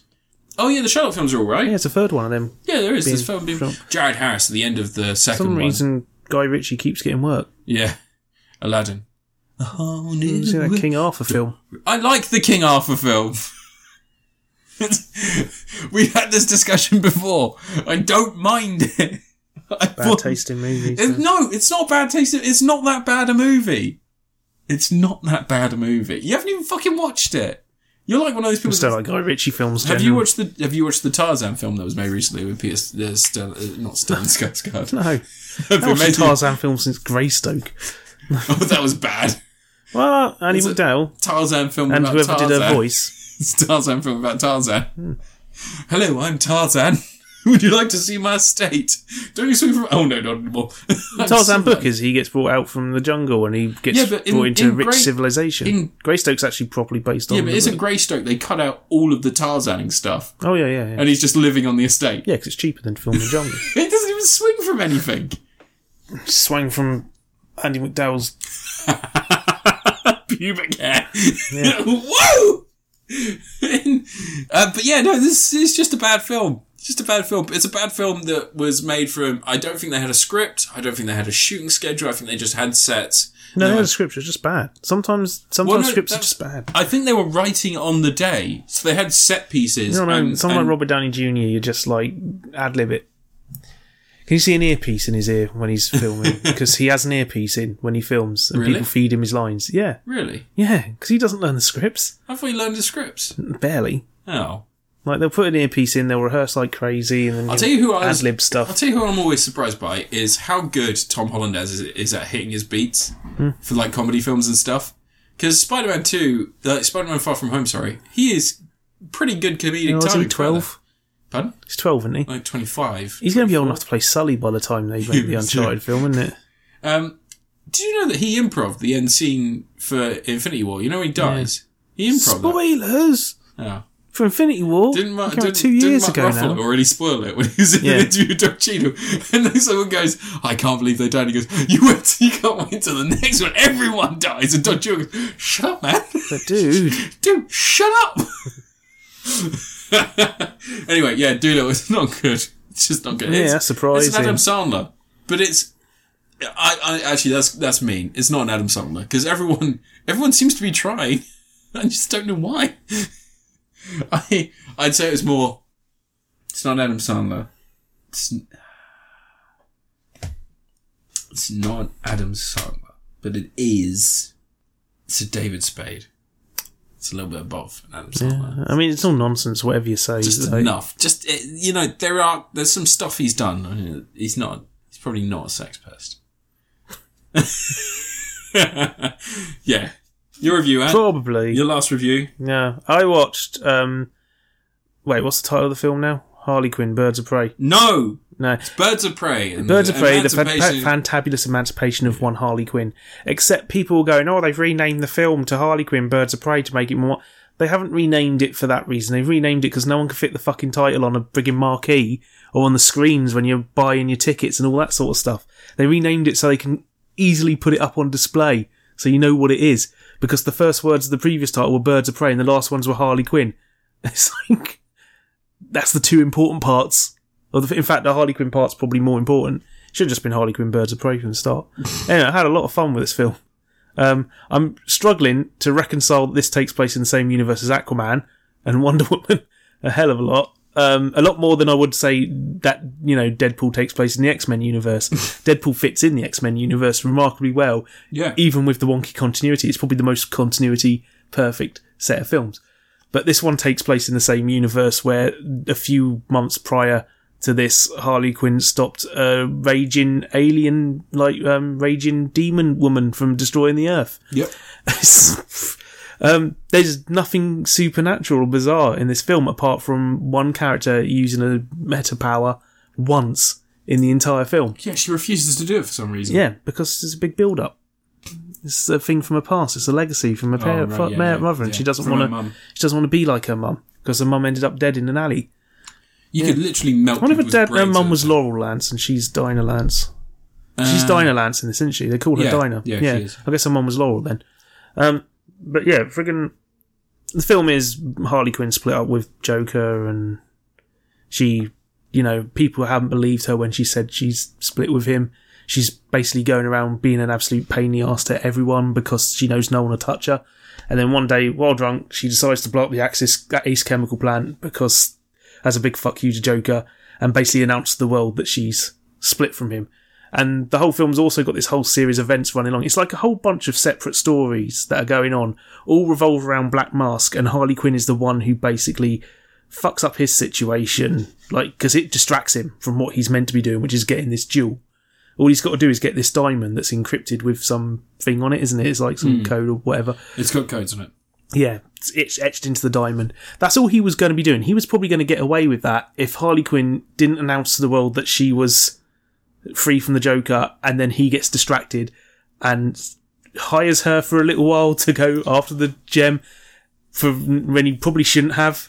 Well, no, so yeah, he's easily manipulated, this lad. so it's very emotional. Harley Quinn goes on a bender after the Joker thing happens, and she officially announces that she's it's a bender that lasts quite a while, it seems. Yeah, it lasts about a day. No, it's longer than that. It seems it's implied that she's been on this bender for months. Oh right, okay.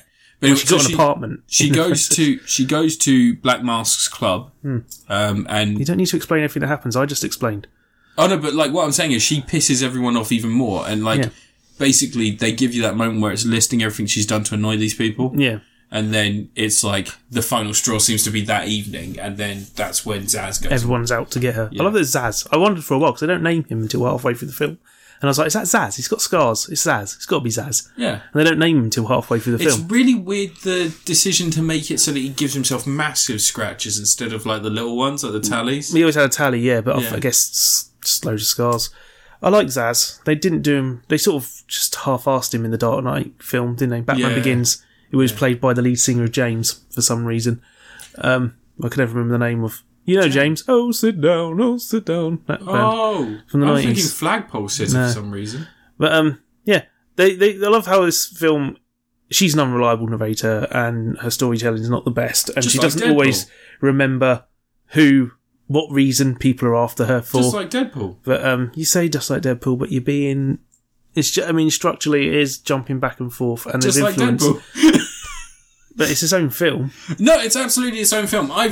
We've had arguments about this. Like, I murdered you. I have a different opinion of this because I think that it would be better served as a story if narratively they didn't. But if you did it linearly, imagine how much time would be spent setting up all sorts of stuff when you could be getting on with. But traditional films do it all the time. You just cut between the characters. Yeah, but you're talking about stuff like putting Huntress's storyline in order. One of the most interesting things are that linearly telling this story makes more sense anyway because she's there for most of the scenes. It's only Huntress she's not.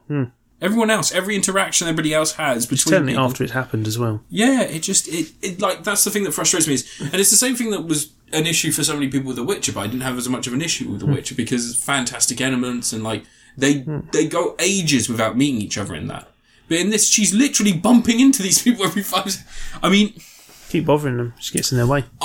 I don't hate this movie. It's a DC movie that I don't despise. I could watch again, and I have loads of things I like about it. Holy fuck, Ewan McGregor, welcome back. After this and Doctor Sleep. He's been great in everything. I know, but after this and Doctor Sleep, he's back on the big screen in like these big time pictures because we haven't really seen him much in films. Says you. I mean, yeah, you watch episode 3 every weekend, so you see him every week. Yeah. But I don't watch that.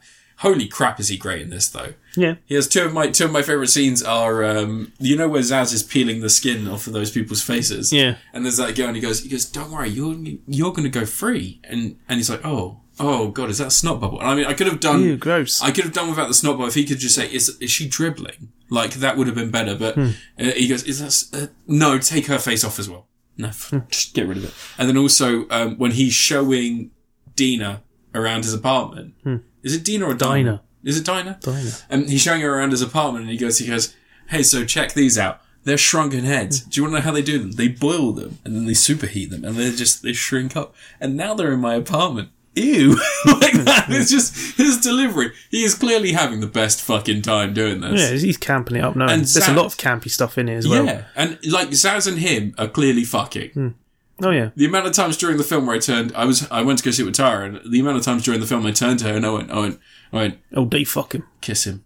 Just kiss him. It's especially when Ewan McGregor's giving Zsasz all those details and he's getting really excited, he's getting into it, and he's almost dancing towards him, and their faces are like a few centimetres apart, and he's like, go get him. Well, there's a running thread for the film where, like, the whole thing is about people being wronged and women getting, like, every single woman has a typical thing that is like women have to face all the time. You got the cop who's like, every time she's achieved something, it gets taken by someone else. Yeah. And she's being passed up for promotion Yeah, while basically, 'cause she's someone not else is mad. taking the credit for Someone her else work. is taking the glory. You know, the cops aren't listening to her. The other ones are. You got Harley Quinn, who's dealt with an abusive ex. You got Dinah's the only one who really doesn't, but she's under the thumb of Black Mask, and she doesn't really want to get out because she doesn't want to rock the boat. so- She's being quiet and Dinah's a weird one because you get hints that because her family, Yeah. like because her mum died, she was in an abusive household. And she sort of escaped that and she now lives in this apartment in like a shitty neighbourhood. And when she sees that little girl's also Cassie coming Kane, from, yeah. Cassie, when she sees that Cassie's also in that shitty situation. Cassie Kane ends up being one of the Batgirls, doesn't she? Yeah, she is, Batwoman. Cassandra Cain. Yeah. But when she sees Cassie in that situation, she says, I can tell you now, just get out of there and stay out of there. And whatever happens when you get older and you look back on this, remember, it's not your fault. And that's kind of like that was a hint towards her having a backstory. Probably, like, I would agree with you that every one of them has a reason for them to be, like, they've all had abusive lives and relationships and other shit. I think Harley Quinn is the only person who abuses people. Even though, like... But she's passing the abuse on. Cycles Yeah, and basically shit. she is like an antenna for shit because she is putting out her own, like, her universe is, she does whatever the fuck she wants, Joker protects her. As soon as Joker's not protecting her, she realises that all the impact she has on everyone around her and how bad of a person she is and how poor she's doing of a job at looking after herself. But then she's now turning that around and saying, hey, look, all this manic She's only going to energy be I have. slightly less bad. Yeah. But there's all sorts of stuff in there. Like Huntress's whole thing is just because... Huntress's thing is amazing. It's just because there's a whole bunch Winstead. of, like, you know, rich mobster types playing their games, wanting to have, like, turf battles. Yeah. The sort of people who arrange everyone in a room to gun them all down because they're the sort of people who think that's a logical thing to do. I would have really liked... It's a fair and normal way to approach businesses. Oddly enough, I would have really liked to have seen that guy that saved her come back into the story and just be like just be one of those... Probably shot an arrow through his throat. I would like the guy that saved her and hid her. Like, I'd like him to come back and be like, almost like, just like an old shit kicker. You know, like an enforcer, but an enforcer for her. Yeah, but she would have killed him because he was still involved in the whole thing. Yeah, no, I know. He might have saved her, but she would have killed him. He's essentially her dad now, and like, they should have hinted towards her killing those people. Actually. All the characters have a nice little bit of growth along the film as well. I like it a lot. I like all stuff like where Harley Quinn's raiding the police station and all behind her is like just explosions of glitter and confetti and like powder going off everywhere, and she's just like, there is only one shot. She's having a laugh. There is only one shot in that was really fucked up, and there's you know where it's the cutaway and she's walking down the hall and they've basically just added all the digital smoke, and she sort of steps out of it, and there's like, for some reason there's a bubble from her waist up that's like 6 meters of open air. There's obviously for the shot.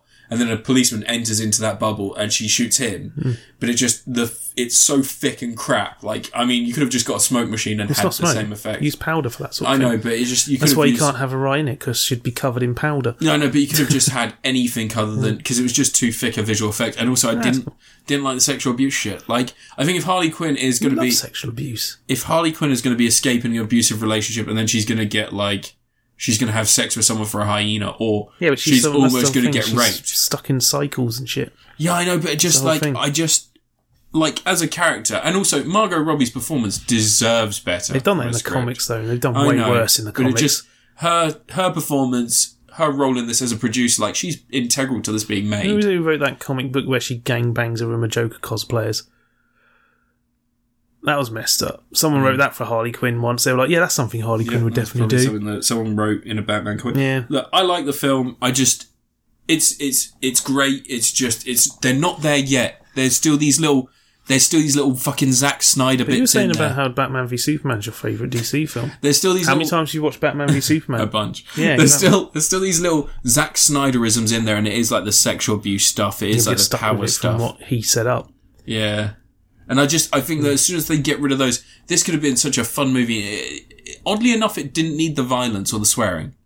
No, I like violence and swearing. I like violence and swearing, but it felt a bit like, if you remove the sexual abuse stuff, this could have been 12A. And if the violence and swearing was out, it could have been a PG. It's more of a 15 than Suicide Squad was. Oh, yeah. I don't know why But that got 15 over here. Just because of the swearing in this. Yeah. Rosie Perez, though. Champ. Yeah, Mary Elizabeth Winstead, Rosie Perez, they're both great. Margot Robbie, like I said, gives it her all. Like, she's giving 110% in these films. And I don't like everything that's done in it, but she's giving 110%. Apparently in the new Suicide Squad film, she's going to have the classic Harley Quinn costume. Oh, really? Yeah, that'd be weird to see on film. I imagine James Gunn doing it probably won't look like the one they had briefly in Suicide Squad. Yeah, it'll be like that was all like vinyl and shit, didn't it? Yeah. One of the things that I really liked is they didn't bring back Jared Leto, so that monster was out of it. He's Morbius now, so he can't be in this. I'm wondering if they even used because there's one shot from Suicide Squad using it, but then there's another shot later which apparently is the the body shots from double. Suicide Squad are him, and then the stuff where he's facing towards her aren't him. Yeah, well, there's the bit where he's tattooing the guy's face. You see that? Yeah, flashback. I don't think that was that's be a him. body double. But I was wondering if they replaced the Suicide Squad shot as well, because he's a creepazoid. Right person to play Michael Morbius, I guess. Oh yeah, He's going to go see that. He's going to be like the Hulk in that, isn't he? He's only going to be Morbius when he's angry. And then for the rest of the time, he's going to be a human. Really oddly enough, as a counterpoint, so there's that animated section at the beginning of this, and that manic energy is really well done there. Yeah, I only just finished watching the last episode of the Harley Quinn series from DC Universe, and that is really fucking good. I've seen some clips of it. It's quite funny. It is really good. Like, I don't know if it's just right now it's the right time for that, but that's narratively, she's still a shit kicker. She still beats the shit out of people, and she still acts like a villain, like she blows shit up and stuff like that. But like, I think that having a story, having a through line, I think it really does the character a lot more justice, and having that time period as well to expand. And also, weirdly enough, works really well as the leader of a team. Like, you've got King Shark and people like that in there. One thing I wish they'd do with Harley Quinn in the films is ditch that whole red and blue thing that's been going on. Her hair. Just everything. All the Harley Quinn versions have it nowadays. It's like ever since the Suicide Squad film, they've turned her into like, she wears hot pants and t-shirts now. And yeah, they've sexualised her right up, haven't they? yeah, I like the ones in Injustice where they had her wearing she's got the Harley Quinn costume, but it's body armour type thing. It's like I say body armour, but it's made of leather and stuff, and it looks like something that someone would build to. And she looks like a Harlequin. She doesn't look like a Harlequin. She looks like somebody dipped her head in friggin' magic sand. Yeah. Like, but yeah, no, I like.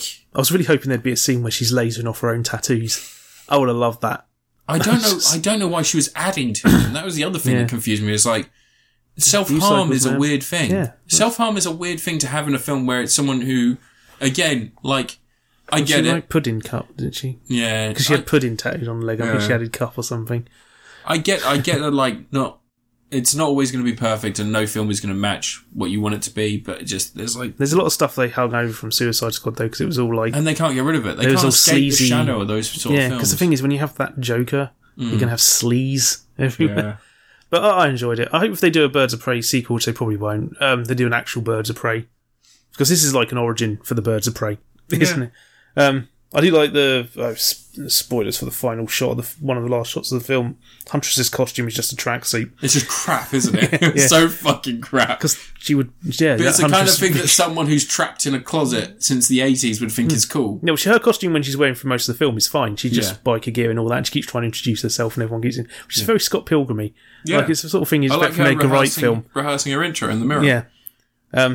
Yeah, but the whole, when she's at the end and she's wearing the costume's got the markings of a huntress costume, but it's just a shell suit, because it would be a practical thing for her to wear.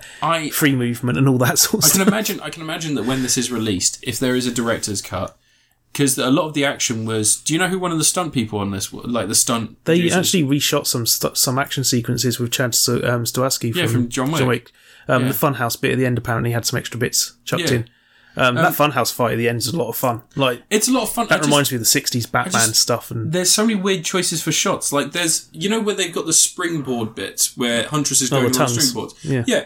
That if we could see that from a wider shot, instead of just seeing people's legs jumping on springboards, it would look great. But you can't see the two levels. You could just you probably would have ended up having a digital Marius with Winstead. Yeah, and a wire work being digital, but other than that, someone complained that at the end there's a scene where they're in the funhouse and there's a bunch of people come up and one of them's got a flamethrower and shit like that, and then suddenly they're outside and that's not resolved.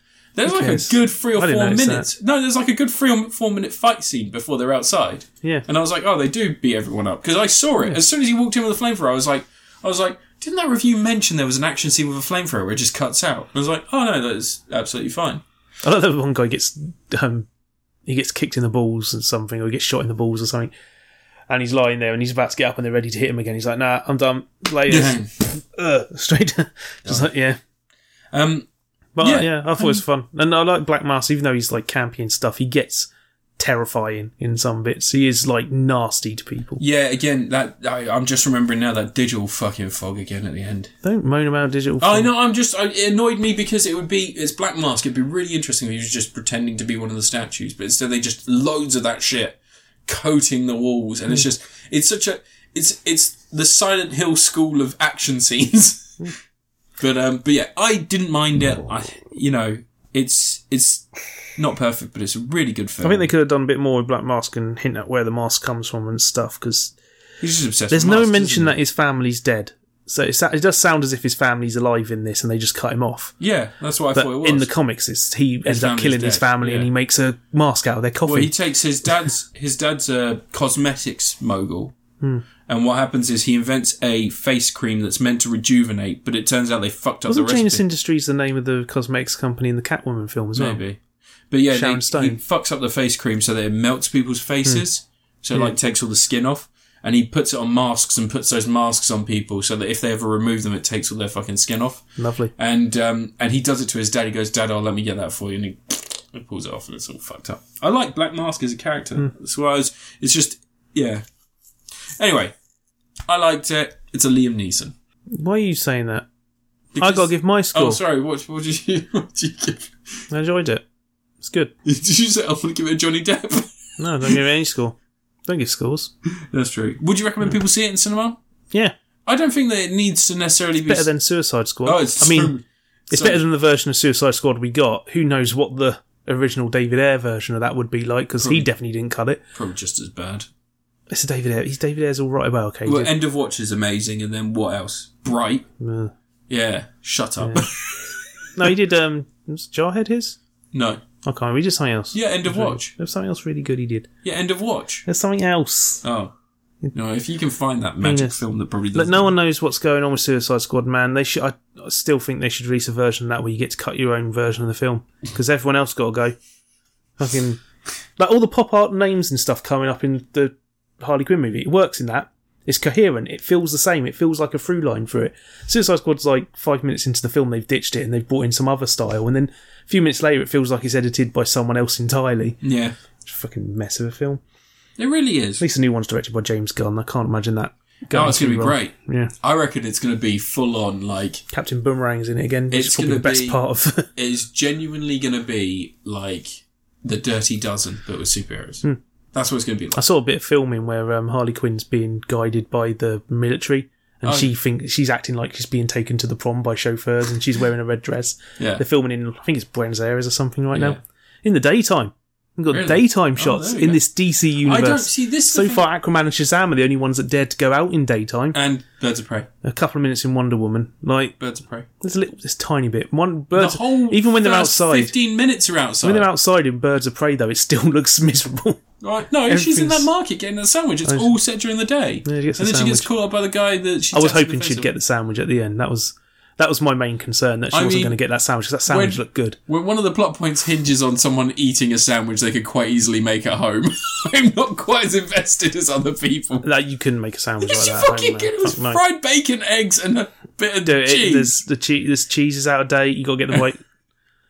I mean, I'll rub my balls up and down a cheese slice for you, and I can make that fucking. You've just been sticking cheesy balls in your mouth. Yeah, no, all day long. Yeah, I don't know where I'll put it in amongst all the DC films, because there's there's good and dog shit with DC films, and obviously Justice League's at the top, because that's a masterpiece, but you have to travel back to 1996 to watch it. But yeah, I enjoyed it. Yeah, I enjoyed it too. Alright. DC are at least letting the directors make their movie, it seems now. I don't think that's entirely true. Aquaman's like different to Wonder Woman, and friggin' I reckon Aquaman Shazam feels different to the other ones. Aquaman had 20 suits sitting on every single shot complaining about the cost of things. No, that film must have been expensive. Yeah. Whereas Shazam... Cut half an hour from it, it would have been nice and breezy. Shazam was definitely one of those films where the guy went, I could do it for 20 mil, and they were like, fucking go for it, mate, 20 mil. They made it for more than that. That film cost them $120 million or something along those lines. No? It was an expensive film. No. Yeah. Really? Yeah, a lot of money spent on Zachary Levi and his rubber suit. I know it's $5 million for all the shoots. They got The Rock now. It's going to be Black Adam finally. They're going to make a Black Adam film where Black Adam's a hero. 100 million Yeah, I told you. for Shazam. Shazam costs a lot of money. Jesus. Well, this was only like 40 mil. Wasn't I think it's more than that. Was it really? No. I would probably argue this is in the upper tier. You reckon this is in the upper tier? Okay, so Yeah. guess the amount. I'm going to say 40. I would say about 150 million. You can say... Yeah. Okay. Okay, so I said 40 and you said... 150. 97. Yeah. Gee. Told you, man. What the fuck? Well, where'd that money go? They're still cheaper than any deep Marvel film. No, that's true. Well, no, Homecoming. Spider-Man Homecoming. How much was Robert Downey Jr.'s? Spider-Man Homecoming was like $200 million. Really? Yeah, God, yeah. No! No! Jesus, dude, yeah. What? I'll probably say the cheapest Marvel film is probably going to be either the first Iron Man or Incredible Hulk. Doctor Strange. 175 million! Yeah. They don't spend, don't spend less than 150 million on a Marvel film. Black Widow will cost that much as well. Somehow Far From Home was less. Yeah. Okay, wait. Well, no, Robert Downey Jr. Can't imagine. That's true, yeah, it was 50 mil. Can't imagine why it was cheaper without him. Alright, so what would be the cheapest, what would you say the cheapest? Iron Man, probably. Iron Man. Yeah. Well, yeah, but like, let's say post-Avengers. Post-Avengers. Yeah, from Avengers to... Ant-Man. Ant-Man. Which is something about, I think that Ant-Man's about 90 million. If I remember rightly. 130 million. Jesus. That's a fun game. We're never playing that again. We would never see that amount of money in our lives. I mean, technically we did. We watched it. But, Yeah. Oh, God. Every dollar's up on the screen, man. How much do you think Endgame cost? Oh, Endgame was rolled in with Infinity War's budget, Was it? and it's like you're talking like 500 and some odd million they spent making those two films 356 for million. just Endgame. Yeah. And yeah, they budgeted both of them together and shot them at the same time, didn't It's they? fucking insane, isn't Yeah. it? That is an insane amount of money. But it did make 2 billion. Yeah. And also, like... And James Cameron's not bitter in the slightest. No, he's not bitter just at going to re-release Avatar. Just Avatar 2's to coming and it's going to be the best film ever. Like, let's be fair to James Cameron. He's made some of the best movies ever. You know? No one cares about Avatar. Yeah, but we said that when Avatar 1 was coming out. Yeah, but Everyone said that when Avatar 1 was coming out. What quote something from Avatar? Jake Sully. One line. Jake Sully. Jake Sully. His Jake name's Sully. Jake. Jake Sully. Like there's nothing you can quote. Jake! Give a quote from Terminator 2. Jake! Give us a quote from Terminator 2. Get down. Get down. But you can't quote anything from Avatar. I just did twice. You just said the name of one of the characters. This is the true. You don't remember anything from that film. Your brother died, so we're going to put you into his avatar. I could get used to this. Being inside his brother. He says that 3 times. Being inside his He brother. says that 3 times. He says that running through Anyway, the you patches. review your last thing, Alright. you wank stain. I'll get back to the true. You fucking Okay. crusty old wank stain. I'm going to review a film. You got herpes. I'm going to review a movie. Alright, well, I'm going to have a nap then. See ya. So I have watched a film. I have a dream. I dreamed a dream. I watched Uncut Gems. I watched Uncut Gems, a movie by the Safdie brothers, starring Adama Sandler. So Uncut Does this Gems. get an Adam Sandler? Adam Sandler. No, it's so good. It's impossible to explain in words. So I'm going to do it with notes. No, Adam Sandler plays a jewelry store owner, and Don't fart like that. that was so long. I didn't expect it to last that long. Jesus. Adam Sandler is a man who owns a jewelry store. He is massively in debt and has a gambling issue. He is literally scrimping and scraping to get by each day, and he goes from one bet to another, often with his life, his livelihood, and his family in the crosshairs when he makes mistakes, and he is almost always making mistakes.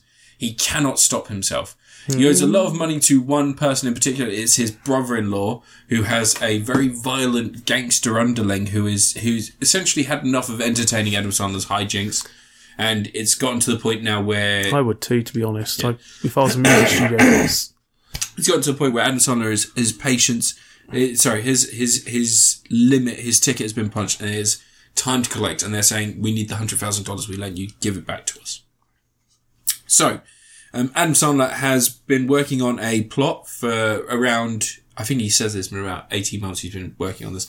But there's a bunch of people that live out in like the Middle East, and they dig for gems, and they find these massive black opals that they have just it's like a phenomenal thing to look at. It's like a giant gemstone, and it just, the way the light cascades through it is beautiful. And he has orchestrated a plan to have this thing shipped over so that he can make money, he can sell it, because it's been valued at like 2 million, this massive fuck off gem. And he is due to sell it in an auction, but things go wrong. Luckily, a basketball star, who is it? Who the fuck is it? I can't remember the name of the guy. KG. Kevin Durant? Kevin. Sorry, one sec. I'm going to check because I want to remember. Does it matter? Just say someone. So basically, a basketball star who is suffering a little bit of bad luck has taken to the stone, and Adam Sandler allows him to borrow it for a night. But the guy puts down a down payment of giving him one of his championship rings. He says, "Look, you can take it for tonight." And the guy plays an incredible game of basketball. So good that it would have got Adam Sandler out of debt, because what he has done is he took the ring the man used as a down payment to make sure that he could hold on to the stone. He's pawned it for 25 grand, taken that 25 grand to one of his bookies, placed it on a fucking stupid bet on Kevin to win, and score all these points, go crazy. It's like literally just specifics, like 3 points in the first half, just one of those ridiculous things that only people that are... The Super Heinz. Yeah. And it comes in. Ooh. Comes in absolutely fine. But he finds out that his brother-in-law has actually cancelled the bet. He said, no, fuck it. He can't have any more credit with anyone. He can't have any more money down anywhere else because he owes me this money. He owes me this money and I need it back. And obviously it puts Adam Sandler back in misfortune, so he's back to scraping and scraping. And it's just, that's not even half of the plot. That's the first half an hour. And it is, I can't explain how tense this fucking film is. Adam Sandler doesn't play dramatic roles often. He's often doing those dog shit comedies because they make him money. I don't know, I've never laughed at one of his comedies. They make him money, and he gets, like, Sony eats that shit up, Netflix eats that shit up now, like, that's his bread and butter. So when he does a dramatic role, it is usually when you see his true form. Because you've got things like Punch Drunk Love. You have things like Spanglish even, that isn't truly a comedy, it's more like a family drama, that's fine.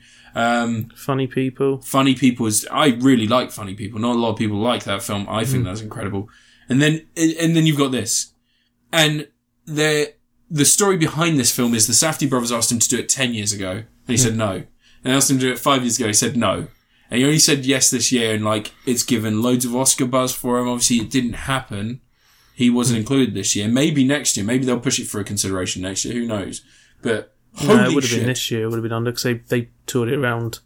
Yeah, they toured it around before, but I think it didn't get general release until the end of the year. Yeah. So it may have fallen into next year. Never know. No, the cut-off's like January something. Oh, is it? I think. I don't know. There's like a cut-off thing for it. That's shit. Cause But they don't look at Netflix films, do they? Well, it is fucking The Irishman incredible. gets a pass because it's Scorsese. Yeah. Like, Scorsese getting a shout by Bong Joon-ho. Bong Joon-ho. Bong Joon-ho. Yeah, that was good. That was Suddenly really sweet, everyone actually. wants to watch bloody Snowpiercer. Yeah. It's on Netflix. Yeah. It's just it's a really shit compression version, so it doesn't look great. I watched it years ago. You get like a 40 gig file of that film. It looks incredible. But anyway, so yeah, this is a really good film. It's Adam Sandler being great. There are a few times when he falls back into that, just give me the money! And you're like, oh god, I can see Adam Sandler coming through. But then it drifts back into the dramatic stuff. Everyone around him. Like, probably the biggest thing to say is that every single actor is on fucking point. Lakeith Stanfield, Oh yeah, he's good. he's in this. He was. Remember when they made that Death Note film and he was the only character in it? Yeah, the only one that was any good. Yeah. But he's in this and he plays like, almost like a hype There's a new man. Death Note. He plays there's a new one. There's a new Death Note manga. And Oh yeah, it's got Donald Trump getting the Death Note. no, there's an actual new Death Note manga. Oh right. A new series coming and stuff. Yeah. Is it going to be on Shonen Jump? Because I got that out the other day. Don't know. No idea. But anyway, so this is fucking incredible. It's just a fucking incredible film. People probably are already seeing it 'cause it's on Netflix. It's got a lot of hype, but just tension constantly throughout. The only thing that I would say is that, unlike any other film, like, there's no redemptive arc for him. He's gonna do this again. Like, Uncut Gems too. no, there won't be. He's gonna do this again. Like, even if he wins, even if he gets his big payout, even if he sells his £200,000 or dollar fucking gem or $2 million gem, even if he gets everything on his shelves sold, he will still bet it all on some stupid fucking thing because he is addicted. There's no escape.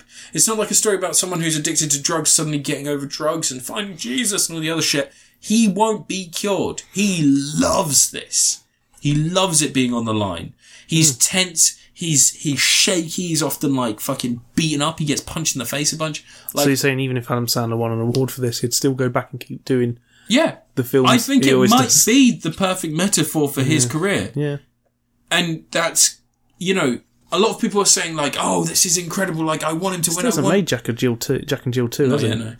But people are saying like, oh, it's incredible. I was watching this and I wanted him to win. I wanted him to get the money. I wanted to do everything. And like, I was watching it. I was just going, it's so fucking sad.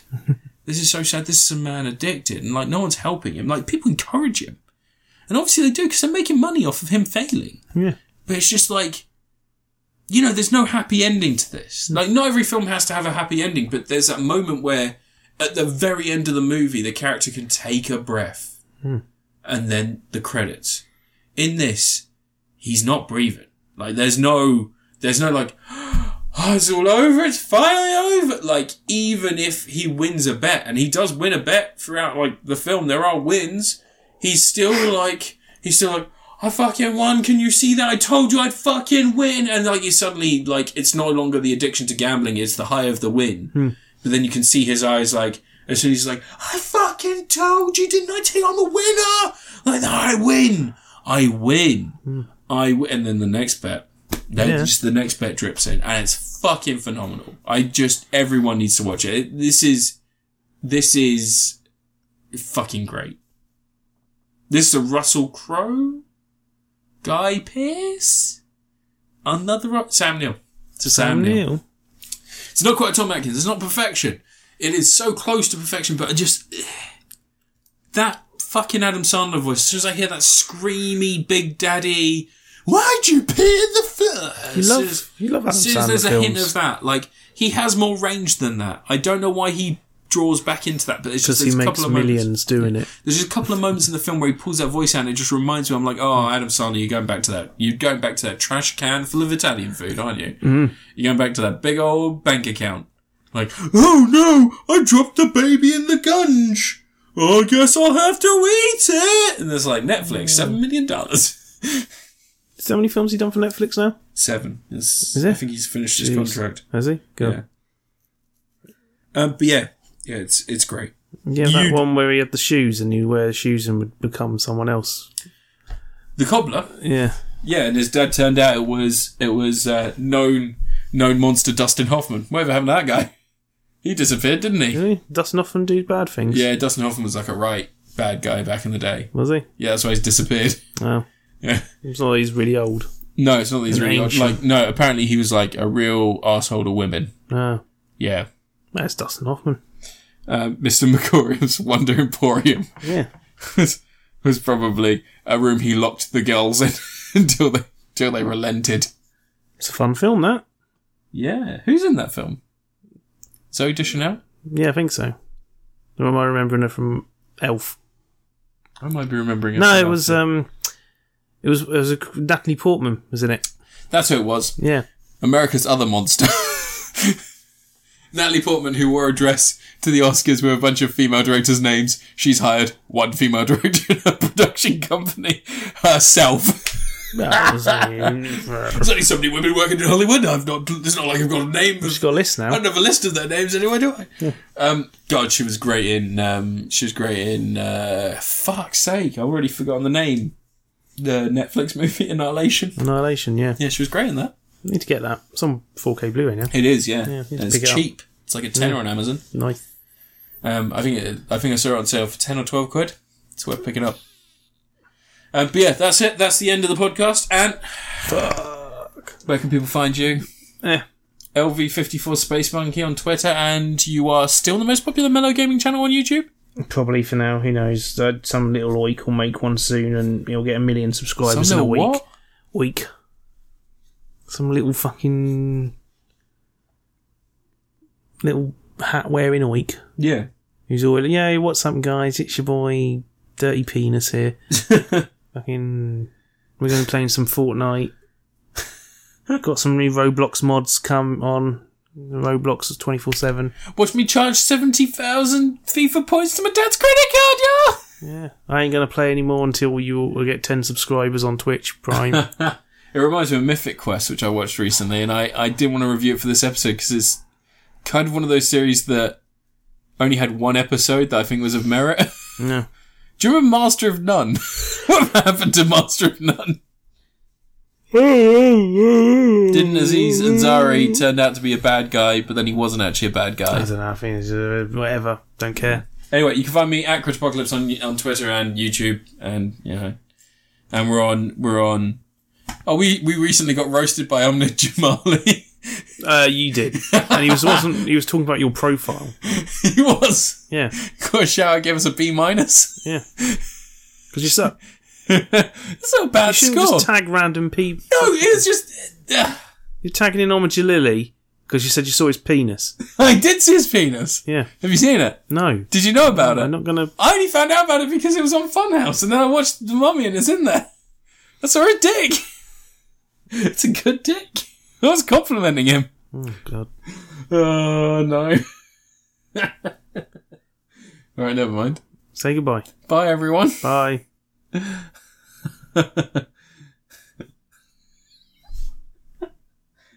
I can't believe you haven't seen his dick.